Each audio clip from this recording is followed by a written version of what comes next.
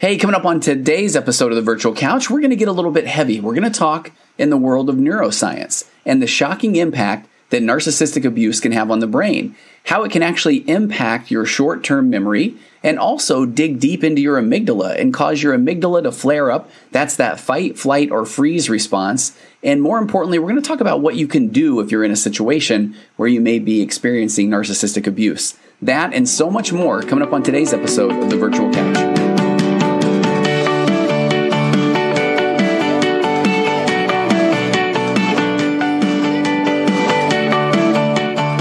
Thank you for joining me on episode 221 of the Virtual Couch. I am your host, Tony Overbay. I'm a licensed marriage and family therapist, certified mindful habit coach, writer, speaker, husband, father of four, ultramarathon runner, and creator of The Path Back, an online pornography recovery program that is helping people like you reclaim their lives from the harmful effects of pornography. If you or anyone that you know is trying to put pornography behind you once and for all, and trust me, it can be done in a strength-based, hold the shame, become the person you always wanted to be way, then head over to pathbackrecovery.com, and there you can download a short ebook that describes 5 common mistakes that people make when trying to put pornography behind them once and for all. Again, that's pathbackrecovery.com. And welcome to the podcast. I am again going on YouTube, so you can find the Virtual Couch channel on YouTube, and you can find me at all the places that people can find people, at Virtual Couch on Instagram or at Tony Overbay Licensed Marriage and Family Therapist on Facebook. And I'm just glad you're here. And I am going to get to the topic today. But speaking of pornography addiction, I was in the intro. I just was going to share a little bit of a moment that I had over the weekend. I thought it was pretty fascinating. I was asked to go on a national radio show. It was the Walter Sterling Show, and it's carried nationwide, even in my local market of Sacramento and KFBK. And I was prepared for this. I knew a little bit about Walter Sterling, so I came into my office, and the topic was pornography and the pandemic. Was there a rise in pornography use? And I had a very spirited conversation with Walter. He was very respectful, and I really enjoy any time that I can talk about something, because I'm just going to share what I know. I'm going to share my truths, and a lot of times I've been on those kind of program situations, and I think that people maybe think I'm going to get a little bit more defensive, or that I might be a little bit kooky or nutty, and I don't know, maybe that's all relative anyway. Maybe I am, but it was a really fun experience, and here's why I wanted to talk about it, because I experienced this situation, and I did record it, and I think it might be fun to share the track at some point. But he was saying that he disagreed, that he didn't think that pornography addiction was real, that there was anything wrong with turning to pornography for a stress relief, that sort of thing. And here was the thing. The first thing that I tried to establish was, if that's where he's coming from, then that's great. My job is not to try to convince somebody who is not interested in moving away from pornography or lessening pornography in their life. And at this point now, I've got about 15 years. And when I was promoting my book, He's a Porn Addict Now What? An Expert and a Former Addict to Answer Your Questions, which I play the role of the expert, that is a bestseller on Amazon. Yes, I am self-promoting, but I'm very proud of that book with co-author Josh Shea. I had added up at the time about 12 or 1,300 people that I've been able to help individually, not just, that's not including the online pornography program, The Path Back. And those are people that came to me and said, I would like to view pornography less. So when people are coming to me, then absolutely I can work with that in a strength-based, hold the shame, become the person you always wanted to be way, as I talk about in the intro. But when somebody comes to me and says, I don't think it's a problem, and I don't think I should quit, then all I can say is, okay, all right. And I even introduced on his radio show one of my favorite phrases, psychological reactance, which is that instant negative reaction of being told what to do. And so I let him know that, hey, Walter, I can't tell you to stop if that's not something that you want to stop. And so I don't know if he was interested in me being more combative, but I had a nice exchange. I talked to him about how when it's used as a coping mechanism, that people are choosing pixels over people, and that when people are, even if a couple is looking at pornography together, if that's something that they want to do, then great. I believe that there is more of an opportunity for connection between the two of them without having to turn to a third party of sorts in that scenario. And then I barely was able to touch on the fact that pornography addiction and again, pornography addiction is not something that is a diagnosable addiction. There is compulsive sexual behavior, impulse control disorder. So I 100% understand that. What I'm trying to do is help people move away from that if that is something that they would like to move away from, because it's a time, it sucks up the time, sucks the life out of people, warps their sexuality, can make them feel like if they aren't looking at an image of someone perfect who is always, the image always wants them, that's their version of reality when it comes to intimacy. And so if someone is coming to me saying, I would like to do that less, please, then we look at their areas of their life. Are they feeling satisfied in their parenting? Are they feeling satisfied in their marriage or in their health or in their career or in their faith? And so as we shore up those areas using my favorite modality, acceptance and commitment therapy, kind of dial in their values, get them working towards something that they really believe in, and parenting through the nurtured heart approach and feeling like they really have a parenting model, and dialing into their couple's relationship with emotionally focused therapy. When you get all those things working together, there is less of a siren song of pornography, of food, of online gambling, of any of those coping mechanisms. So I wanted to share that. It was a really fun experience. It's funny, I drive home. I walk in through the garage, and my wife was kind, and she listened to it on the local radio station and had filmed it and threw it up to a family chat that we have. But I love the fact that one of my daughters comes in and she's like, hey, what were you doing tonight? And I was like, I was on a national radio show. She's like, oh, okay. Hey, I'm going over to my friend's house. And I just think like every dad's doing on a Sunday evening, jumping on a national radio show and talking about pornography, compulsive sexual behavior with someone who was trying to, I think, initially maybe attack them, and then coming out of that and feeling like it was okay. So anyway, that made for a fun weekend. I did enjoy that, and I will put up more about that. I think I've asked Walter if I can use that clip for a future episode or that sort of thing. There is a bunch of intro in the YouTube video. I'm going to say that you can now start the real topic of narcissistic abuse and its effects on the brain at whatever this minute mark is. So thank you for hanging in there, and actually give me 30 more seconds. Head over to TonyOverbay.com. It has been redone, and people are signing up for my newsletter to find out more about some exciting things, including my magnetic marriage course, which is getting closer to completion. So I can't wait to share that because I really am excited. I think that's going to be able to help a lot of marriages. So today I'm going to turn to an article, and I'm going to do a lot of riffing, as the kids say today, because I'm going to talk a lot about narcissistic abuse. And the reason why, number one, is that this is an area of my practice that I do a lot of work with. I think I've shared in previous episodes where I talk about narcissism, where I talk about gaslighting, any of those things, that I've actually had an opportunity to testify in some court cases on narcissistic abuse or narcissism in general, personality disorders. And it wasn't something that I necessarily anticipated. And I think initially when I started working with more men, that the percentage of men that suffer with narcissism or narcissistic personality disorder or traits of narcissism is much higher than that with women. So I started working a lot with men who had narcissistic personality disorder, or again, traits of, and then working with them in their marriages. And oftentimes that led to marriage therapy. And then at some point, often is the case, the narcissist is not a huge fan of counseling because they, for the most part, think they're doing everything pretty darn well. And you end up working with the spouse and helping them work through dealing in a relationship where there is narcissistic personality disorder or narcissistic traits. So the title of the article that I'm referring to today is one from it's called Hack Spirit, but it's called Neuroscience, the Shocking Impact That Narcissistic Abuse Has on the Brain. And it's by a writer named Lachlan Brown. And this is from a couple of years ago. And I've been sitting on this one for a while, and there's a couple of different reasons why. Maybe I'll get to them in a little while. But I want to give a little bit of a background. Lachlan says narcissistic abuse is one of the worst types of psychological abuse that one person can do to another. But unfortunately, many people are stuck in these types of relationships. And I have done a couple of episodes on a concept called trauma bonding. And we're going to circle back around to that in this episode as well, because that trauma bond is what keeps people stuck in relationships with narcissistic individuals. And man, there's so many things I want to say in this episode. So I hope that I can bring this all together. But one of those is, if you are listening to this and someone has forwarded this to you and said, hey, I think you're a narcissist, will you just do me a favor and just sit back, relax, and just listen and just take this in and try to not be so responsive. Try to not be so reactive, because here's what happens often. I've done a couple of episodes on gaslighting, for example. Gaslighting is that concept where when someone is saying, hey, I think that you have not been very nice lately. Let's say the wife says that to the husband. And then the husband says, seriously, you think that I haven't been nice? Have you looked in the mirror? I can't believe you're saying this. Matter of fact, the fact that you're saying this to me makes me realize how mean you are. And so by the end, the wife is thinking, oh my gosh, am I mean? Am I the one? Wow, I shouldn't have even brought that up. I guess I really am mean. And it can just be this crazy making behavior. And please go look at some of the episodes I've done on gaslighting if that's the case. But so what has happened often is I will work with a wife who will hear that episode, one of these episodes on gaslighting or one of the episodes like I'm going to do today, and they'll send it to their spouse that they worry may suffer from some narcissistic tendencies, or I like to call dustings of narcissism. And then the person will hear that and then they'll say, yeah, you know what? She does gaslight me.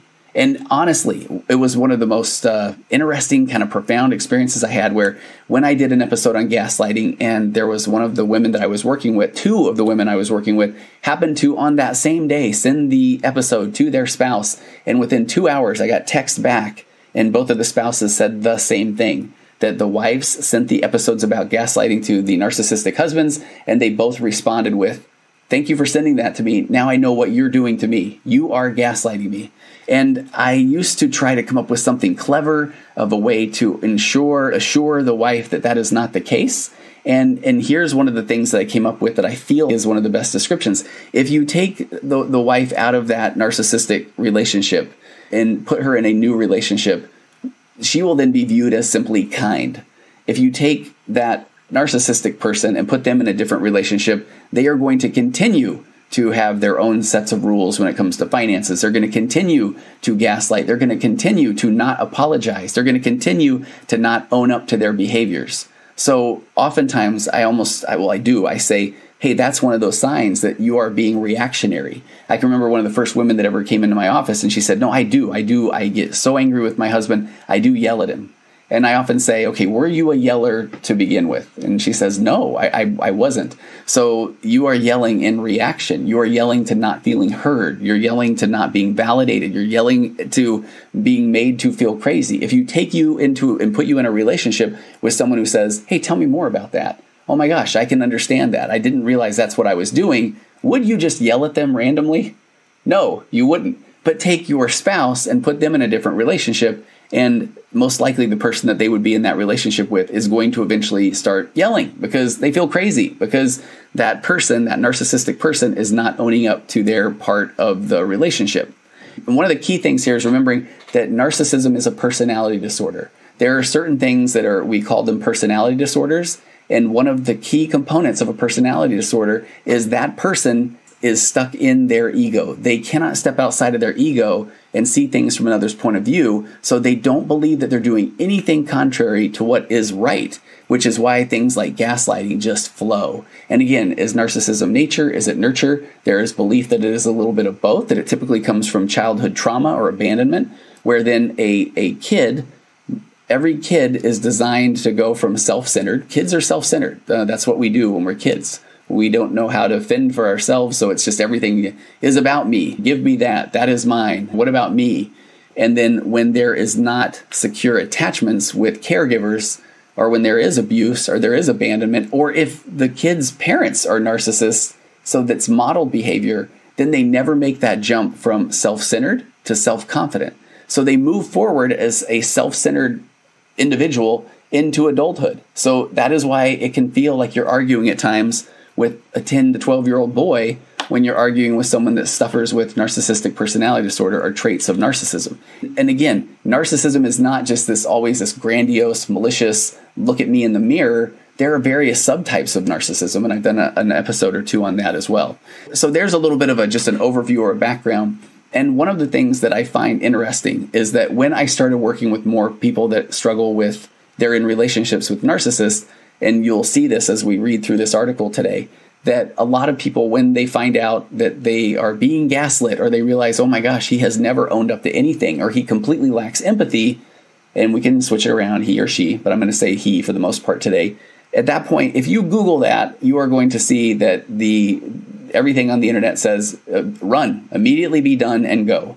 And I completely understand that. As somebody who has worked with hundreds now of couples where there is a narcissist involved, it's really difficult. And so I made a decision long ago that I wanted to, and this is what a therapist is supposed to do, meet the client where they're at. That client is going to read that article on the internet that says run, and it's not like they're going to immediately say, oh my gosh, I didn't even think about that. I'm going to pack my bags and I'm going to get out of here.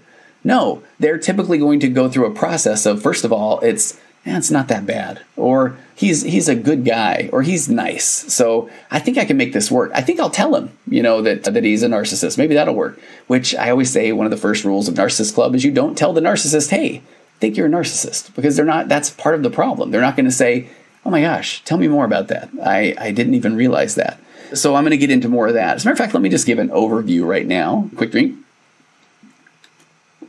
I have 5 things that I do talk about when I'm working with someone that is in a relationship with someone who may be suffering from narcissistic personality disorder or traits of narcissism. The first thing I ask my client to do is raise their emotional baseline. And by that, I mean self-care. They need to put themselves in a position where they can make good decisions. And when they are continually being beaten down emotionally, if they're physically drained, if they're not getting sleep that they need, if they don't feel like they have any emotional support, they're being gaslit. A lot of times with narcissists, they sequester, which means that they make it not very exciting or difficult to reach out to family or friends. Any of those things, that lowers their emotional baseline. They don't feel good about themselves. And that does not put someone in a position to make the best decisions for their life, for their family moving forward. Number 1, I say raise your emotional baseline. Number 2, I say get a PhD in gaslighting. Now, not literally a PhD, but learn all you can about gaslighting, because that is one of the key components to recognize when you are being gaslit, because that is when you can realize I'm not crazy.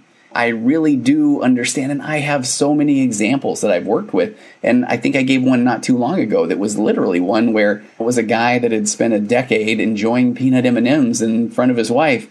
And then at one point, she gets some peanut M&Ms, and I don't know what the narcissistic trigger was that day, but he says, why'd you get me these? And she says, because you love them. And he said, I've never enjoyed these. I can't believe that you got me peanut M&Ms. And she's going back to basically literally conversations on how the peanut M&M is the finest of all the M&Ms, and how anyone that doesn't enjoy these must be crazy, and how sometimes if you leave them out on the dash, they melt just a little bit, and they're perfect, and they're wonderful. And she has all of this data, and he's saying, I never said that. And really, you don't even know me if you think that I enjoy peanut M&Ms. I mean, gaslighting, getting your PhD in gaslighting and understanding in that moment, I don't know why he's doing this, but I know he likes peanut M&Ms. That's the bottom line. So getting the PhD in gaslighting. Another one is learning how to disengage from unproductive conversations, which kind of follows that. Once I understand gaslighting, I'm not going to continue to participate, because the narcissist is not going to own their own crap. They're not going to own their own part of the conversation. The fourth one is setting boundaries. A boundary might be, hey, when you start swearing at me, I'm going to walk out the door. And being able to commit to that, because that's when the gaslighting, oh, fine, walk away. You never want to deal with things, but that's a boundary. But the fifth one, which is the most difficult one, and this goes back to an article that actually a client had sent me years ago from a blog. I think it's called Ask Men. It's by this researcher, PhD candidate. I'll have to put a link to that somewhere in the show notes. But it talked about narcissistic emotional trauma and abuse. But that fifth thing that I like to share is you have to realize that there is nothing that you will say or do that will cause the aha moment for the narcissist to go, oh my gosh, I finally get it. And that one is hard. I've been doing this a long time, and when I share that with people, that one can feel a little bit hopeless, I understand. But I can also think of, people I work with on a daily basis who, once they know that, they'll identify these situations where they were saying, and then I found myself thinking, if I say it this way, if I'm really nice, if I withdraw, if I get angry, there's some way that I will be able to express myself that then he will finally go, oh my gosh, I get it. So those are those 5 things that I typically say to keep an eye out for. But again, I know that it's not just as easy as understanding, oh my gosh, I think he might be a narcissist. I have been gaslit my entire life. And once you hear this more about the long-term narcissistic effects on the brain, that it's not so easy just to say, pack up the bags, kids, we're heading out. So I get that. So back to this, whether it's a child and an emotionally abusive parent or an adult with a narcissistic partner, the effect is the same. Narcissistic abuse can leave much more than emotional damage. So according to recent studies, and this is from around 2017 is when the first of these studies came out, neuroscientists have discovered that long-term narcissistic abuse can lead to actual physical brain damage. And so there's a pretty fascinating, some pictures, some functional MRIs that if you go look up an article on this, that it will show the effects of long-term narcissistic abuse. So we know now that constant emotional trauma over a long period of time can cause PTSD-like symptoms. I did an episode on CPTSD, complex post-traumatic stress disorder, which is what long-term emotional abuse can lead to. But we also know that in the world of betrayal trauma, when someone finds out about a significant event or betrayal, that also can have these similar effects of PTSD, where there can be triggers that can cause someone to go into fight or flight mode, where their amygdala, which is what supplies the cortisol, the stress hormone, the adrenaline, that will then overcome the prefrontal cortex, or the part of the brain that makes logical sense. The amygdala fires, goes into fight or flight mode. The prefrontal cortex, the decision-making part of the brain, says, we're not needed here. We're about to go into battle with the saber-toothed tiger. We're going to shut down. So then the person becomes just pretty used to when they get triggered, and it can be the gaslighting. It can be just not being heard. It can be emotional withdrawal. But then their brain is triggered and they go into this fight or flight response, and that prefrontal cortex shuts down. So this neural pathway is created where long-term narcissistic abuse can cause that amygdala to fire and go from 0 to 60 and have someone just feel like just panic or anxiety or that fight or flight or freeze. Lachlan goes on to say, this is why anyone in a destructive relationship with a partner who cares little for the emotional well-being of their family should leave immediately, especially when children are involved. See, there's that component there that when someone reads that, I think it doesn't often feel for the person who is in that narcissistic relationship or trauma bond. They may read that and it's, okay, maybe some of these things are true, but how easy is it to just leave immediately? And I understand that it's difficult. Seek help. Go meet with somebody who understands personality disorders.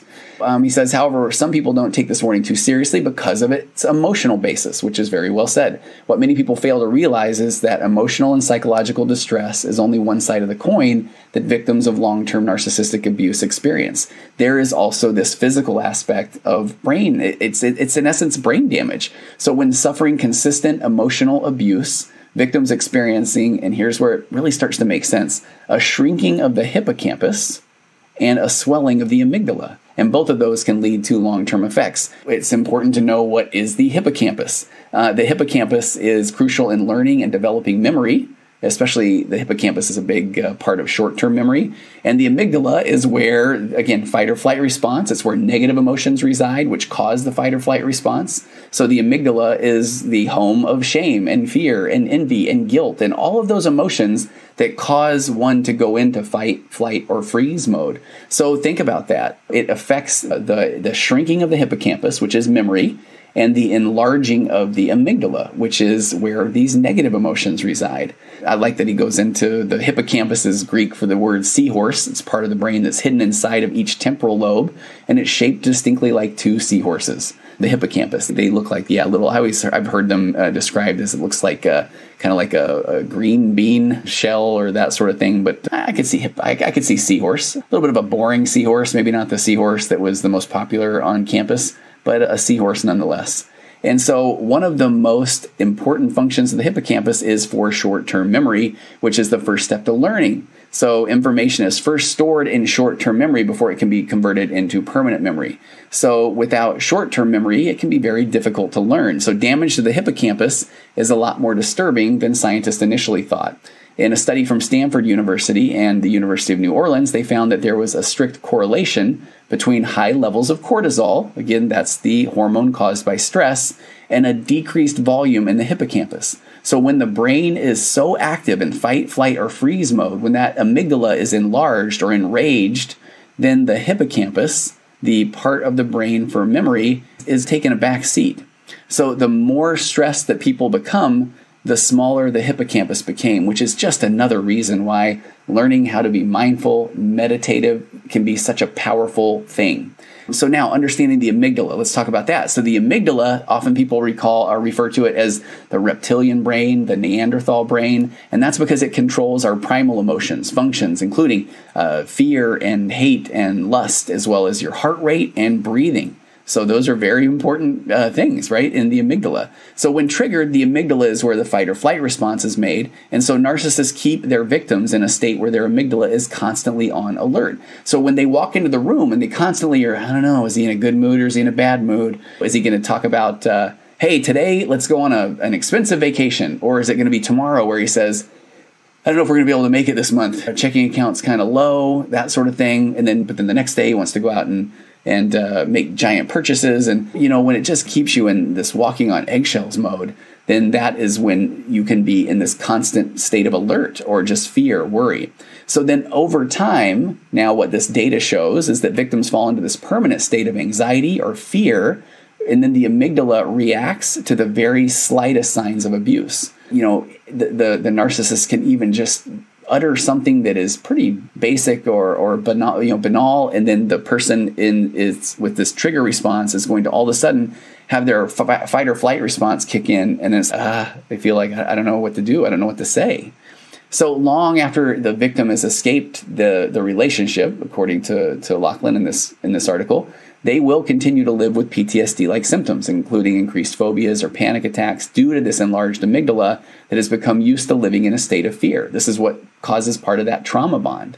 And so that is to protect themselves from their reality. They often use defense mechanisms that make it easier to cope, such as projection. So victims often convince themselves that their narcissistic abuser has positive traits and intentions, such as compassion or understanding, when in reality that might not be the case. And that is part of the trauma bond. Let me flip over to, I've got a tab up here from talking about healing a broken heart a few episodes ago, and the amazing TED Talk by Guy Winch. In that episode, I worked in some trauma bonding information as well.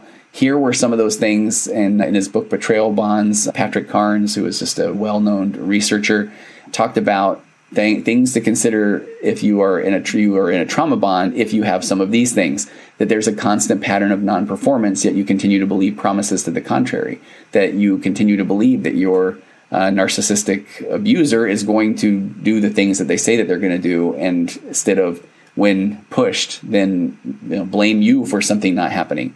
Or others seem disturbed by something that's happened to you or was said to you, but you're not. Where others are saying, man, how do you let him treat you that way? Or I wouldn't do that. If you constantly run into that kind of data. Or you feel stuck because the other person keeps doing destructive things, but you believe there's really nothing you can do about it. You try to change the person into becoming less destructive, but trying to get them to stop an addiction or try to convince them to become a non-abuser. But you may try to continually talk them into being nice to the kids. That seems so basic. Or you keep having these repetitive, damaging fights with the person that nobody wins because he's never going to own his part of the fight or part of the situation. Or you seem unable to detach from somebody even though you can't trust them, or at times you really don't even like them. Or when you try to leave this person and you find yourself missing them to the point of longing that's so awful that you believe it's going to destroy you. And Patrick Carnes talked about unusually trauma bonds occur in relationships involving inconsistent reinforcement, such as those in addictions or alcoholics or domestic violence situations. Dysfunctional marriages can also cause trauma bonds because there's always a time when things seem to be, quote, normal. Other types of relationships involving trauma bonds can be in religious organizations, kidnappings, hostage situations, all of those things. But the environment necessary to create a trauma bond involves intensity, complexity, inconsistency, and a promise. So victims stay in these trauma-bonded relationships because they're holding on to that elusive promise or hope. And that is, there's always manipulation involved. Victims are prey to manipulation because they are willing to tolerate anything for the payoff, which is that elusive promise and the ever-present hope for fulfillment of some deeply personal need within the victim. So oftentimes in a traumatic relationship, they're looking right at it, but they can't see it. And then only spending time away from the unhealthy attachment can the person often see the destruction that it's caused. So that was a little bit more about trauma bonding. And so that came from this concept of projection, where victims will convince themselves their narcissistic abuser has these positive traits. Another one of the defense mechanisms that the people that are in relationships with narcissistic abusers will do is compartmentalize. Victims focus on the positive parts of the relationship, separating from the abusive parts and thus ignoring them. And I will talk about this for the rest of my career, but remembering literally the first person where they owned up to one thing in a couples therapy situation, and then the wife and I hung on to that one thing for quite some time. It was like he told the truth this one time, and then all of these other times that was not the case. And I remember just having this aha moment of thinking, wait a minute, the relationship is supposed to be, we're telling the truth all the time, and then once in a while there might be this, well, I wasn't completely honest because I worried that might hurt you, or those sort of things. Someone that's actually owning that part of it. Compartmentalization. So that's what that one was. Or denial. Victims end up believing that their situation is not as bad as they feel, and that it's easier to live with rather than to confront it. And this is a great big dose of what's called experiential avoidance, kicking that can down the road. I'll deal with this. I don't know, I'll deal with it later. I'll deal with it when summer arrives. I'll deal with it when the kids are back in school. I'll deal with it when the kids are out of the house. I'll deal with it later. And then a damaged hippocampus, which now we're learning that is crippling most everything that we know. So back to this article, the researcher, or the writer Lachlan says, the hippocampus is perhaps the most crucial part of the brain when it comes to knowledge and function. Everything that we do or understand, read, and learn rests solely on the hippocampus functioning properly. And so this is because the hippocampus is involved in the formation of new memories, and it's also associated with learning and emotions. But the hippocampus, when it is damaged, it's damaged when the body releases the cortisol hormone, the stress hormone, during these times of stress, and then cortisol effectively attacks neurons in the hippocampus, causing it to literally shrink. So the amygdala is then stimulated by the cortisol, which turns our thoughts and neural activity from increasing our mental acuity to worries and stress. And so when these distressing emotions are pushed to the extreme, then our brain activity is pushed beyond its zones of effectiveness. And so what I appreciate is that there's, along with this, is you can rebuild your hippocampus and calm your amygdala. So there is always a way back to a functioning normal brain through certain methods like EMDR. I've done an episode or two on that, or mindfulness, or a combination yoga, talk therapy, EMDR, mindfulness. All of these things have shown promise in growing the hippocampus in just a few sessions. The data that he shares here is that it can regrow up to 6% of the hippocampus in just a few sessions. EMDR can also calm the amygdala at the same time, allowing your brain to react more rationally to situations. I've had some clients that have gone and done EMDR for everything from narcissistic abuse to PTSD, first responders, car crash victims, where it has allowed them to have a little bit more indifference when engaging in these powerful memories that have really taken a toll in the past. But again, he wraps up this article by saying the first step is ultimately the most important one, getting out of the destructive and abusive relationship before progress can be made. And I agree. I do understand that. And if that is possible, if someone believes that they are being very much emotionally abused in a narcissistic abusive relationship, then that is the best thing you can do, is to get out of that relationship so you can start to feel like yourself. You can start to feel whole. But again, I want to let you know that I understand how difficult that is, because I have worked with hundreds of people that have tried to get out of relationships with narcissists, and it can be a lengthy process. It can. And so the first thing you can do is seek help. And I know that is a process in and of itself, because oftentimes the narcissistic abuser does not want you to go get help. And so if you need to, I'm not here, it's going to sound like a total plug, but betterhelp.com/virtual couch, they even have text therapy, email therapy. If you don't feel like you can meet with somebody through Zoom or in person or anything like that, is a great place to start and gather data, get information. I was going to read, there's a book called The Human Magnet Syndrome, and this is about the human magnet, why it can be so difficult to get out of relationships with narcissists. And there are two things that I thought were so fascinating. I'm going to wrap this up. The author, I think it's Ross Rosenberg, but talking about this human magnet, this trauma bond, he uses the phrase codependency when he's talking about the victim of narcissistic abuse. And I know that can sometimes offend people. They want to say, I'm not codependent, so just bear with me here. But he says codependency is both a relationship and an individual condition that can be only resolved by the codependent. It's fascinating, right?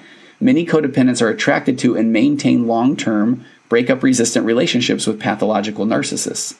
Most codependents are selfless and deferential to the needs and desires of others over themselves. They are pathologically caring. Now, I've never heard pathological used with caring, but as I have read this with several clients that are in relationships with narcissistic men, or vice versa, that speaks to them. They are pathologically kind and caring people. So if that was in a healthy relationship, that would be a strength and a gift. But he goes on to say they are pathologically caring, responsible, and sacrificing people whose altruism and good deeds are rarely reciprocated. While some codependents are resigned to their seemingly permanent relationship role, others actively, albeit unsuccessfully, attempt to change it. And these people become preoccupied with opportunities to avoid, change, or control their narcissistic partners.